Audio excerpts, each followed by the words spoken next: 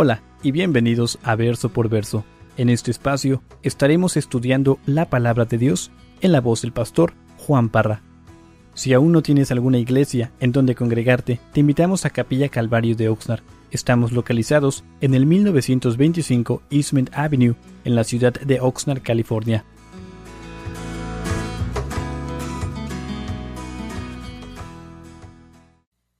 Éxodo capítulo 2, verso 1 dice: un varón de la familia de Leví fue y tomó por mujer a una hija de Leví, la que concibió y dio a luz un hijo, y viéndole que era hermoso, le tuvo escondido 3 meses. Vamos, ¿qué está pasando aquí? Para los que no estuvieron la semana pasada, recuerden cómo terminó el capítulo 1. Ahí en el verso 22 del capítulo 1, entonces Faraón mandó a todo su pueblo diciendo: echad al río a todo hijo que nazca y a toda hija preservad la vida. Entonces vemos de que ha nacido esta criatura.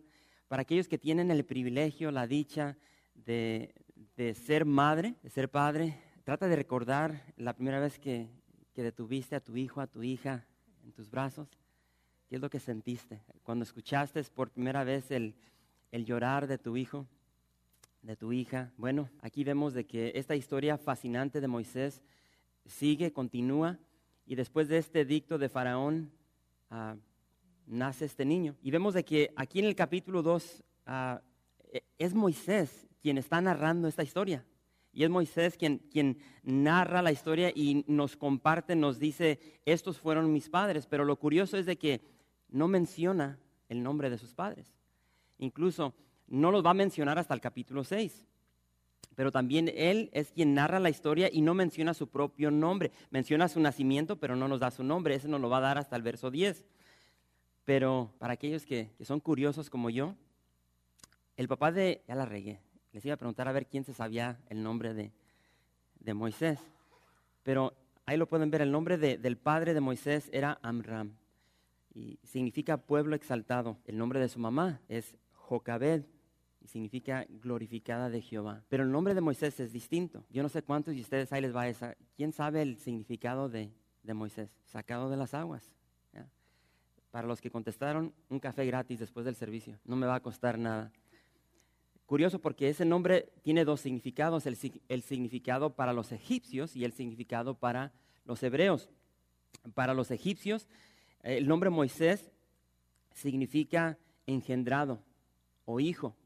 Entonces lo combinas, era un engendrado por el Nilo. ¿Por qué? Porque lo sacaron del río Nilo. Pero para los hebreos, como ya mencionaron, significa sacado o uno sacado de las aguas, por lo que vamos a ver ahorita. Pero analiza esta pareja, aquellos que son casados, analiza tu vida matrimonial, cuando se casaron, lo difícil que es, solo que seas una familia de dinero, pero típicamente la gente común, como yo, o sea, cuando uno se casa no tiene dinero, anda pidiendo prestado para comprar las cosas para su casa, en fin. O sea, analiza como una pareja recién casada, por decirlo así, cómo fue tu vida matrimonial, las cosas que tú hiciste, los sueños que tenías. Bueno, aquí tenemos esta pareja y ellos tienen sueños ¿de qué? De tener una familia, de tener hijos, de vivir felices. Pero si analizas el historial de lo que estamos viendo aquí concerniente a lo que están viviendo en Egipto, hermanos, yo no sé cómo llegaste en esta noche, tal vez con muchos problemas, afligido, afligida, estresada, con temor. Te garantizo que no se compara con lo que esta pareja vivió. Esta pareja está viviendo en una situación increíble, una situación tensa, diría yo, con mucho terror. Yo diría una vida bien pesada. ¿Por qué? Porque ellos son esclavos, no tienen libertad. Ahora, yo no sé si alguien está viviendo una situación así, pero ellos no tienen libertad. Humanamente viéndolo, o sea, no tienen una esperanza, no tienen un futuro. Los hijos a los cuales están dando a luz, están naciendo para ser esclavos. Ahora imagínate el día de hoy, no sé si hay hermanas que están embarazadas, imagínate vas a dar a luz un hijo o una hija y sabes que al nacer va a ser un esclavo. Esa es la situación con esta pareja. Yo diría, bajita la mano, están viviendo bajo condiciones no muy favorables, agradables. Y estos hijos que están naciendo bajo edictos de un faraón loco que los quiere destruir. Si recuerdan lo que vimos la semana pasada, el faraón manda a las parteras de que todo niño que nazca lo maten, ¿sí?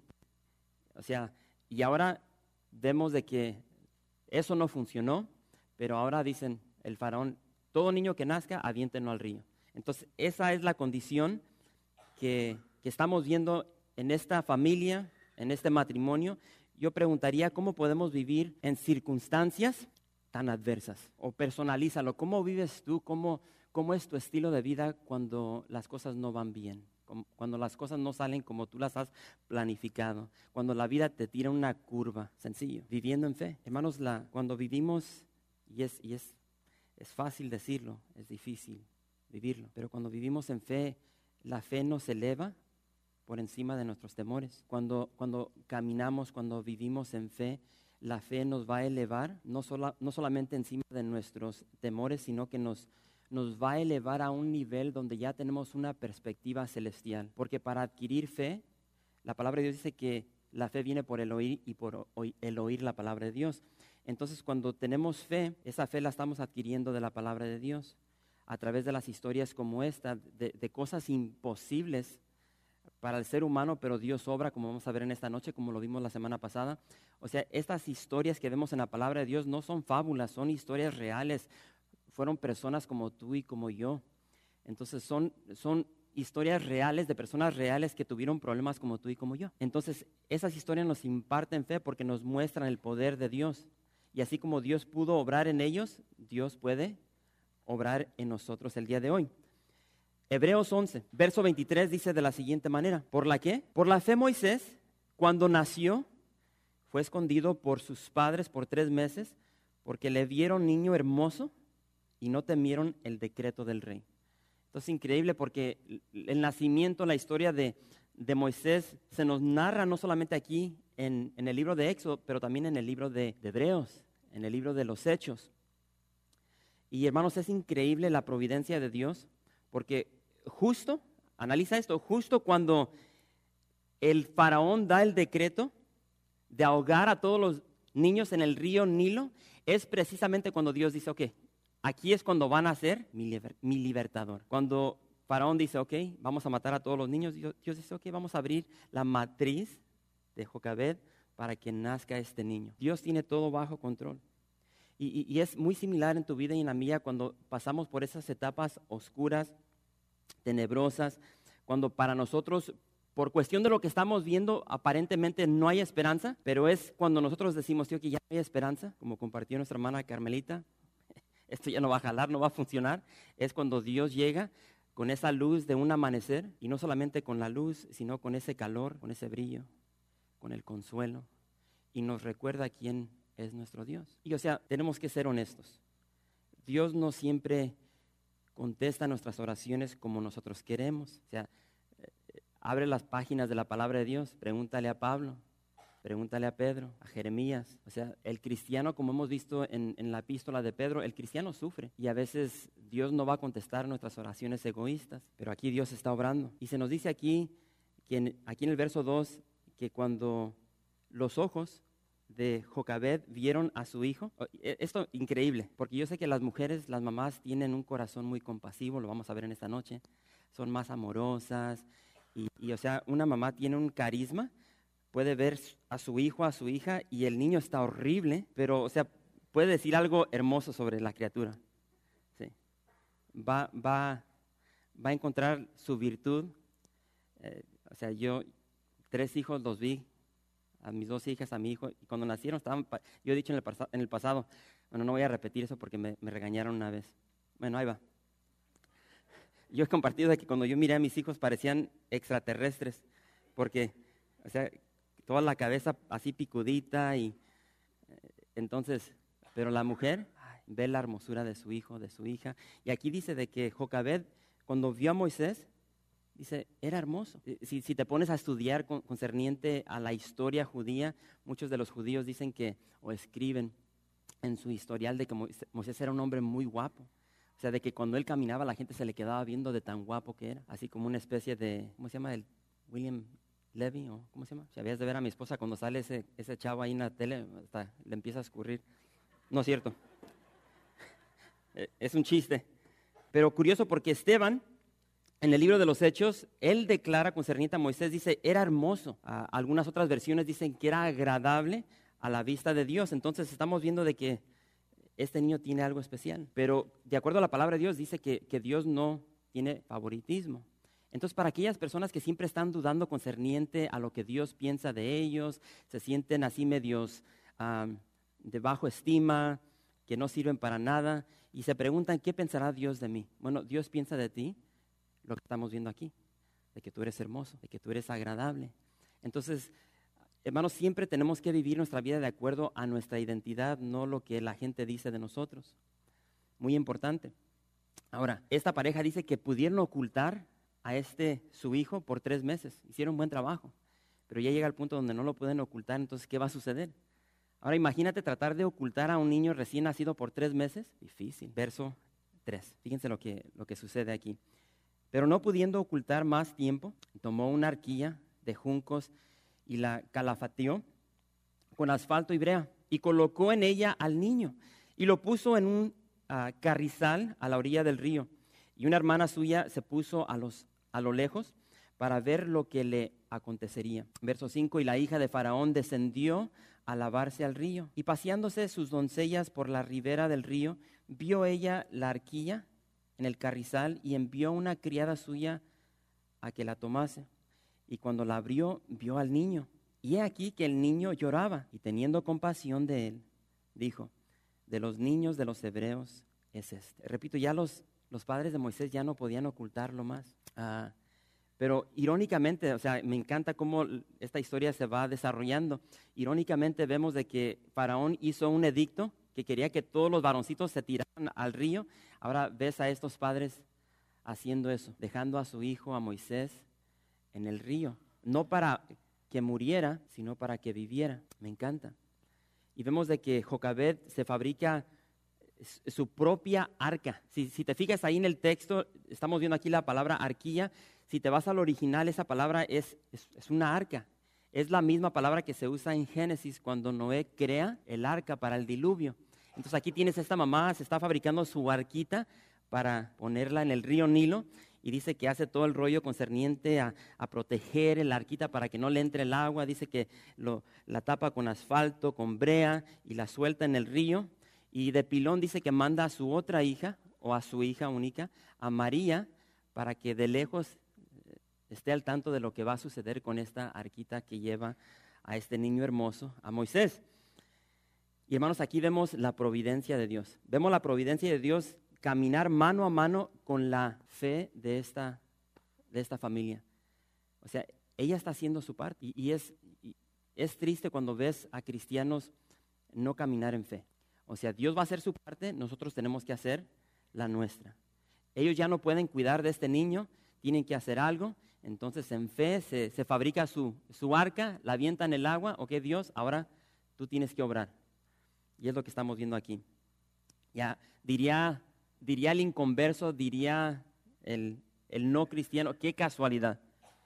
Qué casualidad que la arca flota precisamente donde la hija de Faraón, que se cree que era Atasu, ella baja para bañarse. Qué casualidad que ella llega, se empieza a bañar, está allí con sus doncellas y ve esta arquita. Y qué casualidad que cuando van y agarran el arca, la abren, ¿y qué es lo que suelta? Un lloro. O sea, solo que seas mala onda, mamá, mujer, pero típicamente cuando tú escuchas el lloro de tu hijo o de tu hija, vas a dar compasión. Entonces Dios está obrando aquí a través de esta mujer.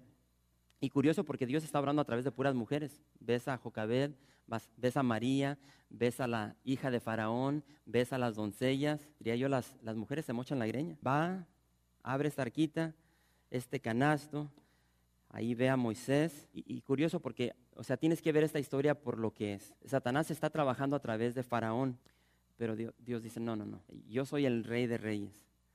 Entonces ahora Dios va a usar la misma familia de Faraón, o sea, va a usar su casa para proteger a Moisés, para que Moisés sea ese libertador que su pueblo necesita en esta esclavitud de Egipto.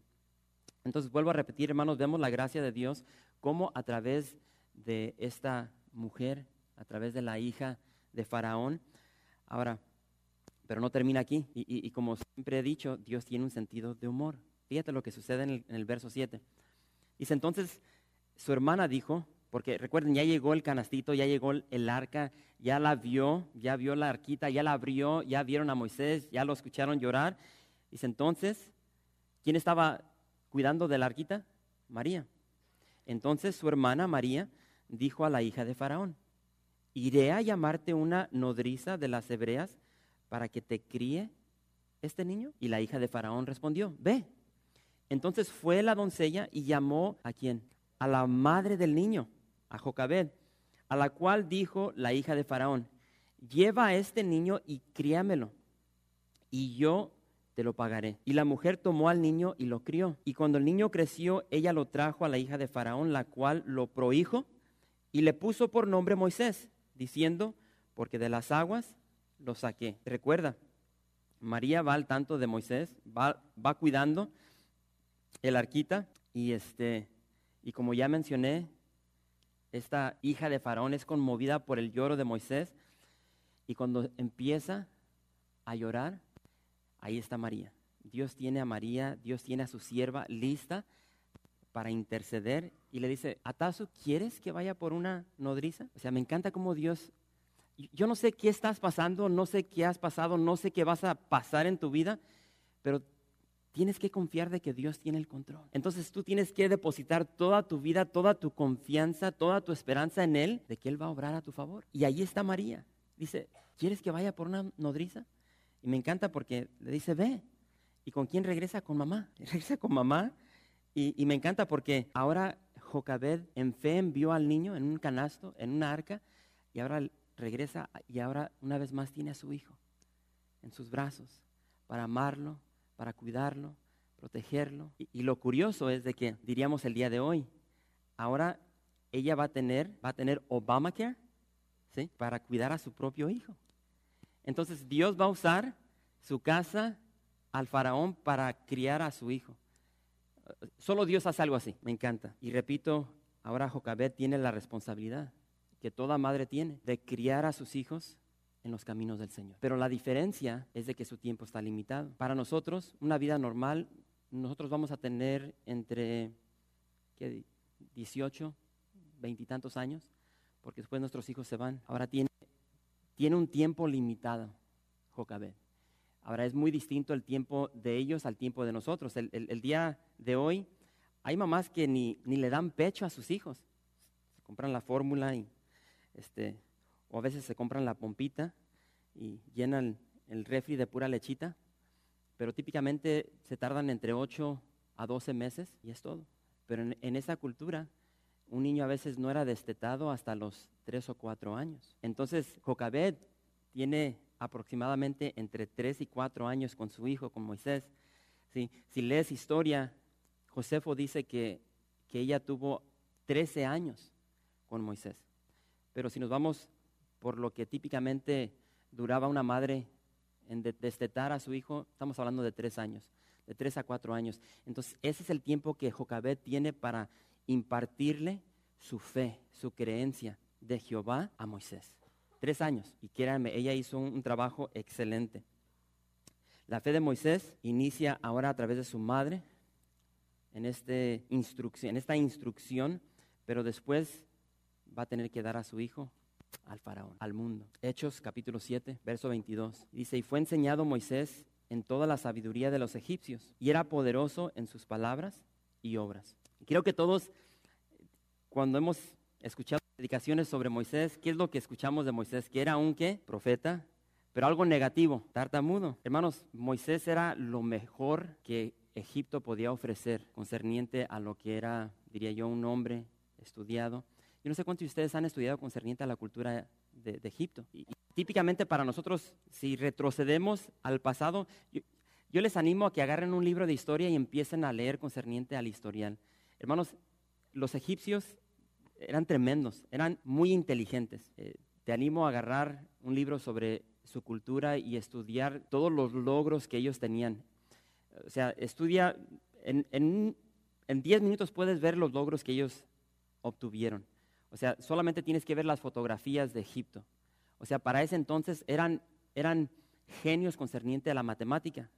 O sea, ellos para construir lo que construyeron, a ver, las pirámides, los monumentos que ellos hacían. Ahora, recuerda, ellos no tenían la tecnología que nosotros tenemos el día de hoy, los obeliscos. Entonces, y luego ellos se inventaron formas de riego que aún el día de hoy, o sea, la gente dice, pues, ¿qué onda? ¿Cómo hicieron eso? O sea, la agricultura que ellos estaban desarrollando en ese tiempo en el desierto, o sea, estaban tan avanzados. El día de hoy, los científicos, el día de hoy no entienden, no pueden figurar cómo ellos embalsamaban a sus muertos. O sea, tú puedes ir a museos el día de hoy y ves estas momias que tienen más de 4,000, 5,000 años, bueno, no tanto, unos 4,000 años y todavía tienen su piel, todavía tienen sus greñitas. O sea, la pintura tú ve a Egipto y puedes ver pintura de cosas que ellos pintaron hace 3,000, 4,000 años. Yo ahí estuve pintando la trailita antes de que la vendiéramos y la pinté y en 6 meses ya se estaba descaripelando. O sea, ¿qué onda? O sea, ellos tenían su propia escritura. Entonces, ese fue el estudio de Moisés. Entonces, si tú empiezas a leer concerniente a Moisés en este tiempo, te das cuenta, se cree que era un increíble soldado. Vamos a ver un poco sobre eso, pero que era un general que había ganado tantas batallas para el ejército de los egipcios. O sea, yo lo que he visto a través de los años cuando se predica sobre Moisés era un menso, no podía hablar, era tartamudo. No. Verso 11. Dice, en aquellos días sucedió que, crecido ya Moisés, salió a sus hermanos y los vio en sus duras tareas y observó a un egipcio que golpeaba a uno de los hebreos, sus hermanos. Entonces miró a todas partes y viendo que no parecía nadie, mató al egipcio y lo escondió en la arena. Al día siguiente salió y vio a 2 hebreos que reñían. Entonces dijo al que maltrataba al otro, ¿por qué golpeas a tu prójimo? Y él respondió, ¿quién te ha puesto a ti por príncipe y juez sobre nosotros? ¿Piensas matarme como mataste al egipcio? Entonces Moisés tuvo miedo y dijo, ciertamente esto ha sido descubierto. Del verso 10 al verso 11 han transcurrido 40 años.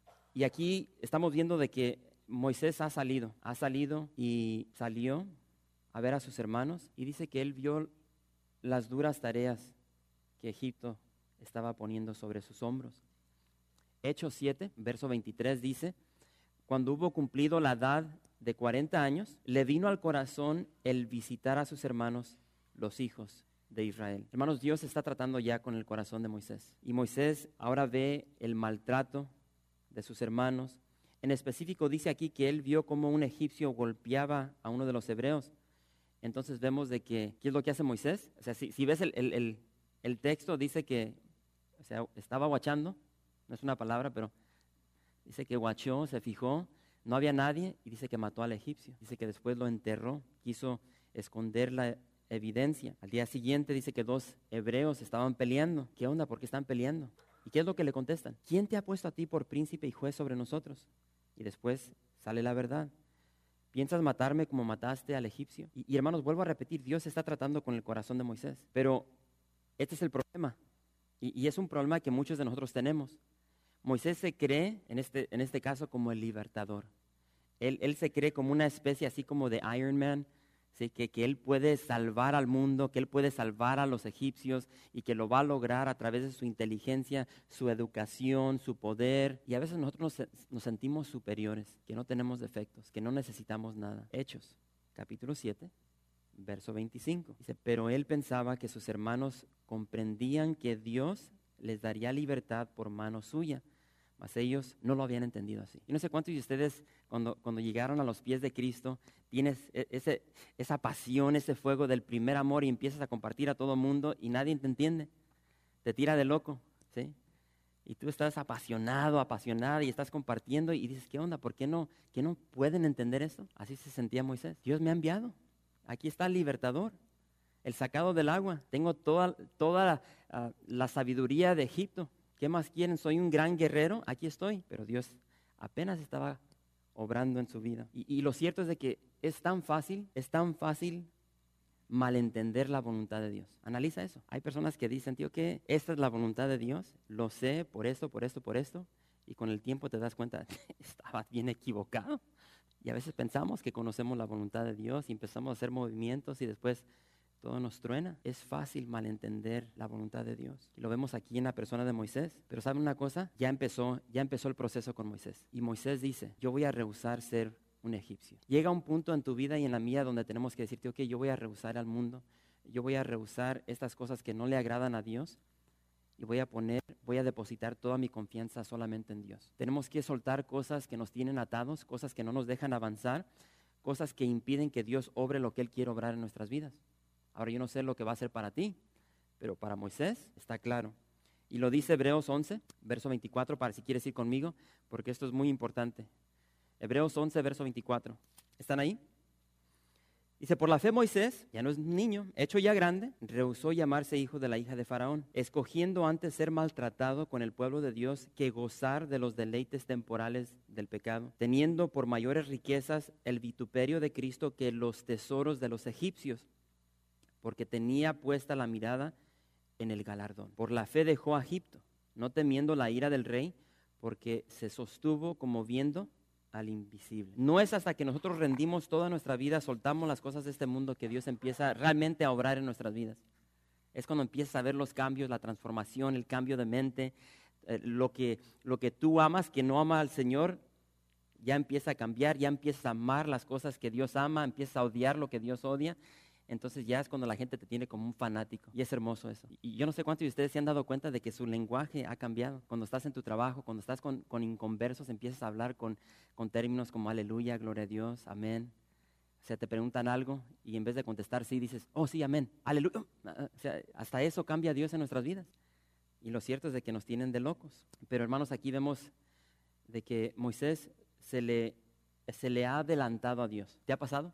Donde tú dices, eso es lo que Dios quiere hacer, y entonces es bien común, o sea, a veces creo que malinterpretamos ciertas cosas, porque la palabra de Dios dice, tenemos que vivir, caminar por fe, no por vista, pero a veces, o sea, nos pasamos y aquí Moisés está claro de que, o sea, él cree que él es el libertador, él cree que es el tiempo, él cree que va a ser este show que vamos a ver más adelante, cree que él lo va a hacer a través de su poder, y dice, no, él se le adelanta a Dios. Así como Pedro, no sé si recuerdas, como Pedro en el jardín de Getsemaní. O sea, ya Pedro, ¿qué es lo que empieza a hacer Pedro? Empieza Pedro con su espada, ¿qué? A quitar oreja. Empieza a quitar oreja. Bueno, aquí Moisés quita vida, pero vemos cómo uno se puede adelantar y salirse de la voluntad de Dios. Moisés se apoyó ¿en qué? En su entrenamiento militar, en su educación, en su sabiduría, en su espada, en su propio poder, en su capacidad.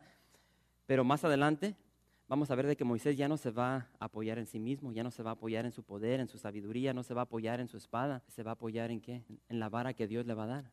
Éxodo capítulo 6 dice el verso 1, y aquí está Dios hablando con Moisés, y Dios le contesta a Moisés, tú puedes leer esa porción, pero esta es la respuesta de Dios. Jehová respondió a Moisés, dice, Moisés, ya intentaste tú este rollo con tu propio poder, con tu intelecto, tu sabiduría, pero ahora verás lo que yo haré a Faraón, porque con mano fuerte los dejará ir y con mano fuerte los echará de su tierra. En otras palabras, Moisés, hazte a un lado, confía en mí, haz lo que yo te digo y vas a ver mi poder. Entonces vemos de que, hermanos, Moisés ha sido rechazado. Y si vemos esto, si vemos este panorama a través de la vida del ser humano, se siente feo cuando te rechazan, que te rechace tu esposo, tu esposa, una amistad, tus hijos.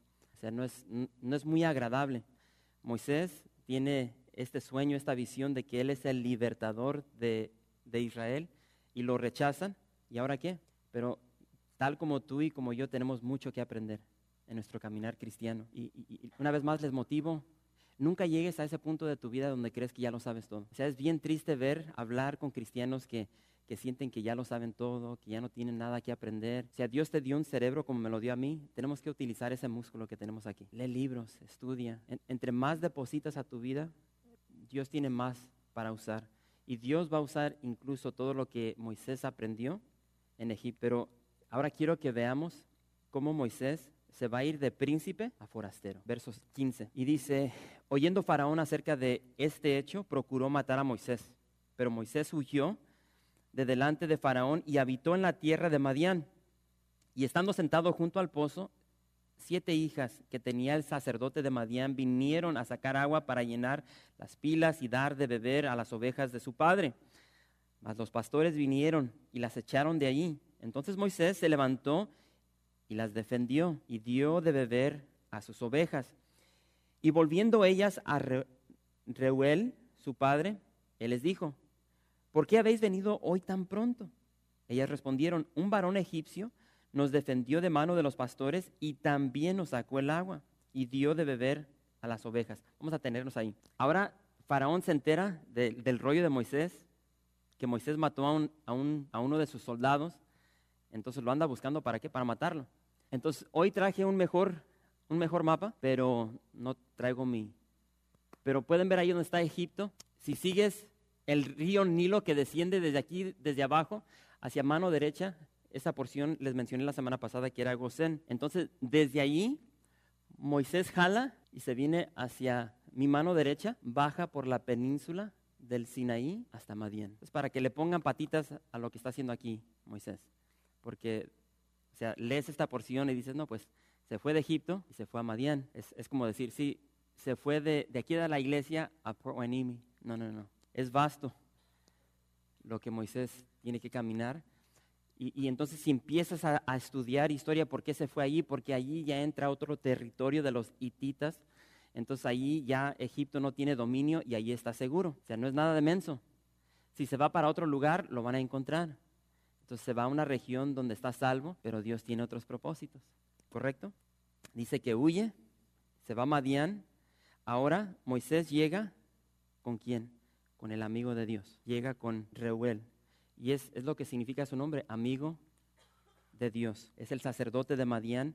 Y curioso porque ¿está ahí? Este sacerdote tiene 7 hijas. Moisés, hombre, soltero. O sea, aquí ya se empieza a desarrollar esta historia de amor para los solteros. Tiene 7 hijas y, o sea, visualiza a Moisés después de esta jornada de caminar desde allá. No sé si se fue en burro, en camello, pero lo cierto es de que caminó y después de un viaje así, estamos hablando de semanas, tal vez meses, llega y dice que llega al pozo. Trata de visualizar a Moisés. ¿Cómo estarías tú? Imagínate todo hediondo, apestoso, hambriento, con sed.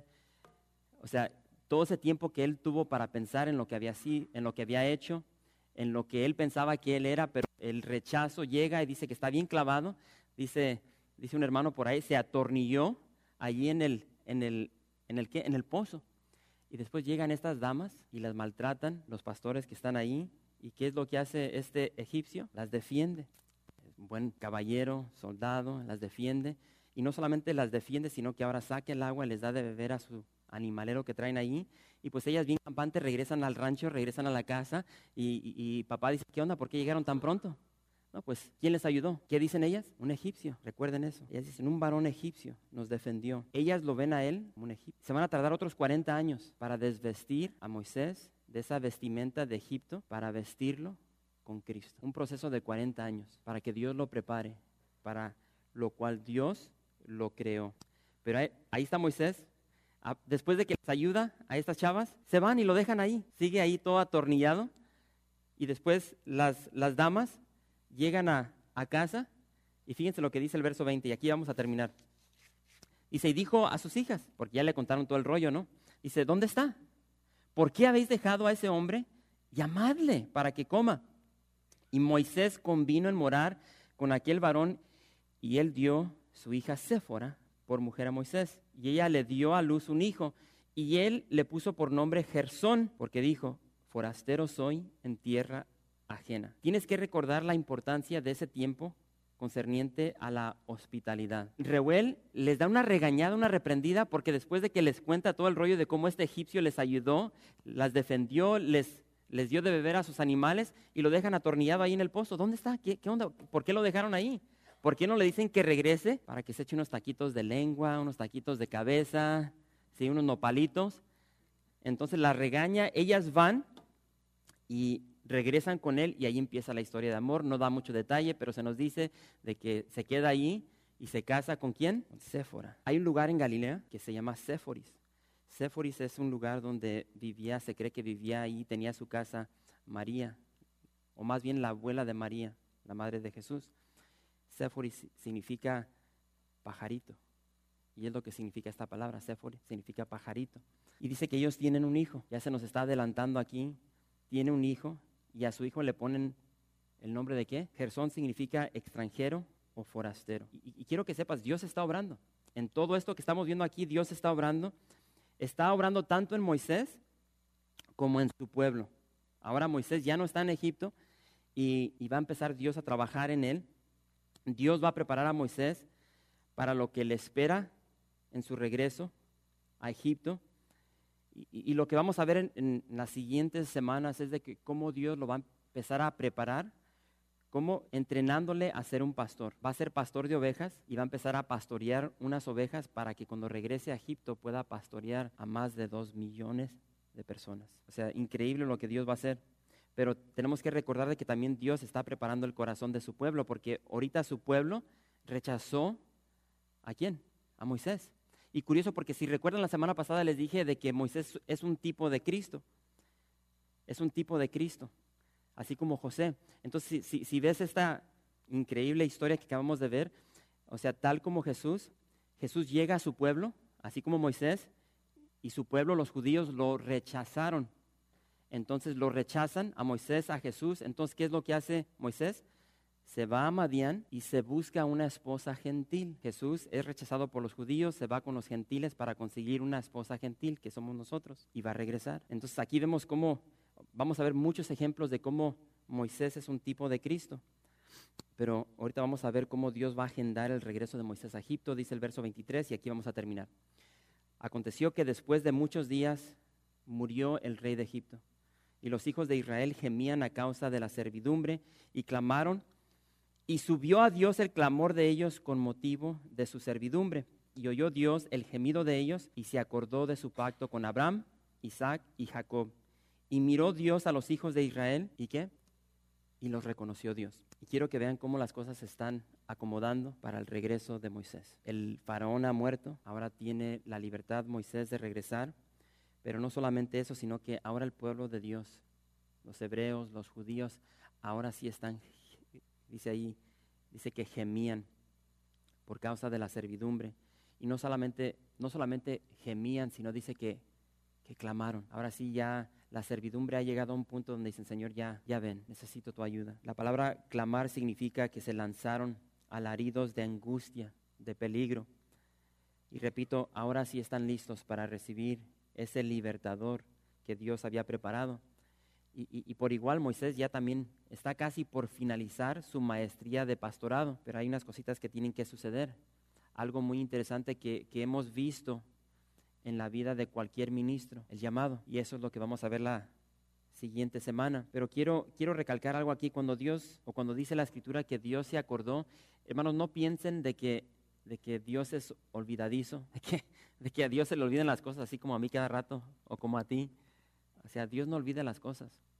Aquí lo que esto implica es de que, no de que Dios es olvidadizo, sino de que nunca olvida sus promesas. Dios es fiel y dice que Dios miró, o sea, Dios tiene ojos. Él ve lo que tú estás viviendo, Él ve lo que tú estás padeciendo, Él ve tu necesidad, Él ve tu dolor. Y no solamente ve, sino que siente. Dios no es indiferente a lo que tú y yo vivimos. Y esa es la bendición de dónde estamos hoy. Si tú tienes un historial como el mío, o sea, es la diferencia de nosotros el día de hoy. De que tenemos un Dios que ve, que siente, que conoce nuestra aflicción. No es esta especie de cosas que adorábamos antes, que tenían ojos pero no veían, tenían pies pero no caminaban, tenían manos pero no tocan, no abrazan. Servimos a un Dios vivo. Y es lo que estamos viendo aquí. Dios está al tanto del sufrimiento de su pueblo, pero esta es la clave. Y esto es lo triste en la vida de muchas personas. Muchas personas no reconocen su necesidad. Están ciegas. O sea, no reconocen el defecto que tienen. No reconocen en muchos casos la necesidad de un Salvador. Dicen, no, pues yo soy una persona buena, yo no necesito a Jesús, yo no necesito la iglesia, yo no necesito a mis hermanos. No ven su necesidad. Triste, esta semana me ha llovido consejería matrimonial y es tan triste cuando una persona no ve su necesidad. Yo no necesito consejería, yo estoy bien y son buenos para acusar. Él es el problema, él es esto. Ella es esto y esto. Entonces, Dios no puede hacer nada con una persona así. Una persona ciega, que no ve su necesidad, que no ve sus defectos, no es humilde. Una definición increíble concerniente a la humildad. Y si quieres anotar esto, te va a servir. Para mí es de gran bendición. Humildad, bien sencillo. Me la pirateé de un pastor allá de México. Y no es Quique, ¿eh? Humildad, pon a Dios. Si tú quieres ser una persona humilde, pon a Dios en primer lugar. Segundo, pon a los demás en segundo lugar. Dios primero, a los demás en segundo y a ti en el tercer lugar. Aplica eso a tu vida y vas a ser humilde. Pon a Dios en primer lugar, a tu prójimo en segundo y a ti al final. Y es lo que vemos aquí. Dios está humillando a Moisés, a su pueblo. Y llega al punto donde su pueblo ya no puede más, reconoce su necesidad. Y al reconocer su necesidad, ¿qué es lo que hace? Señor, aquí estamos. Claman a Dios. Ahora, tal vez tú ya llegaste a ese punto donde tú tienes que clamar a Dios. Ya le has intentado de 1000 maneras, así como Moisés. Te crees una especie de que todo lo puedes, que tú lo sabes todo, que tú vas a solucionar esos problemas matrimoniales, esos problemas con tus hijos. Eres arrogante, farsante, pero no te jala. A esa ecuación métele a Jesús, porque eso se trata de Jesús. A tu matrimonio, a tus relaciones de amistades, cualquier faceta de tu vida, agrega a Jesús y vas a ver un resultado sencillo. Entonces, el próximo viernes no te lo quieres perder, porque vamos a ver el llamado de Moisés. Y es tan importante el llamado que Dios hace en nuestras vidas, porque Dios no nos salvó, Dios no te salvó para que no hagas nada, para que te quedes sentado o sentada. Dios te ha dado 2 pies, 2 manos, te ha dado una boca. Dios quiere que tú reflejes al Dios que te salvó. Dios te salvó con un propósito, y ese propósito no es de que estés bien a gusto, sentado en una iglesia, y tienes que saber ese llamado que Dios tiene para tu vida. Gracias por visitar calvariooxnard.org. En este sitio web podrás encontrar información fresca cada semana, como los servicios previamente grabados, los cuales están disponibles para ti para que los puedas escuchar en cualquier momento. Estamos seguros que este material será de gran edificación espiritual para tu vida y para tu familia. La visión de Capilla Calvario de Oxnard es ser como Jesús, aprendiendo y viviendo la palabra de Dios.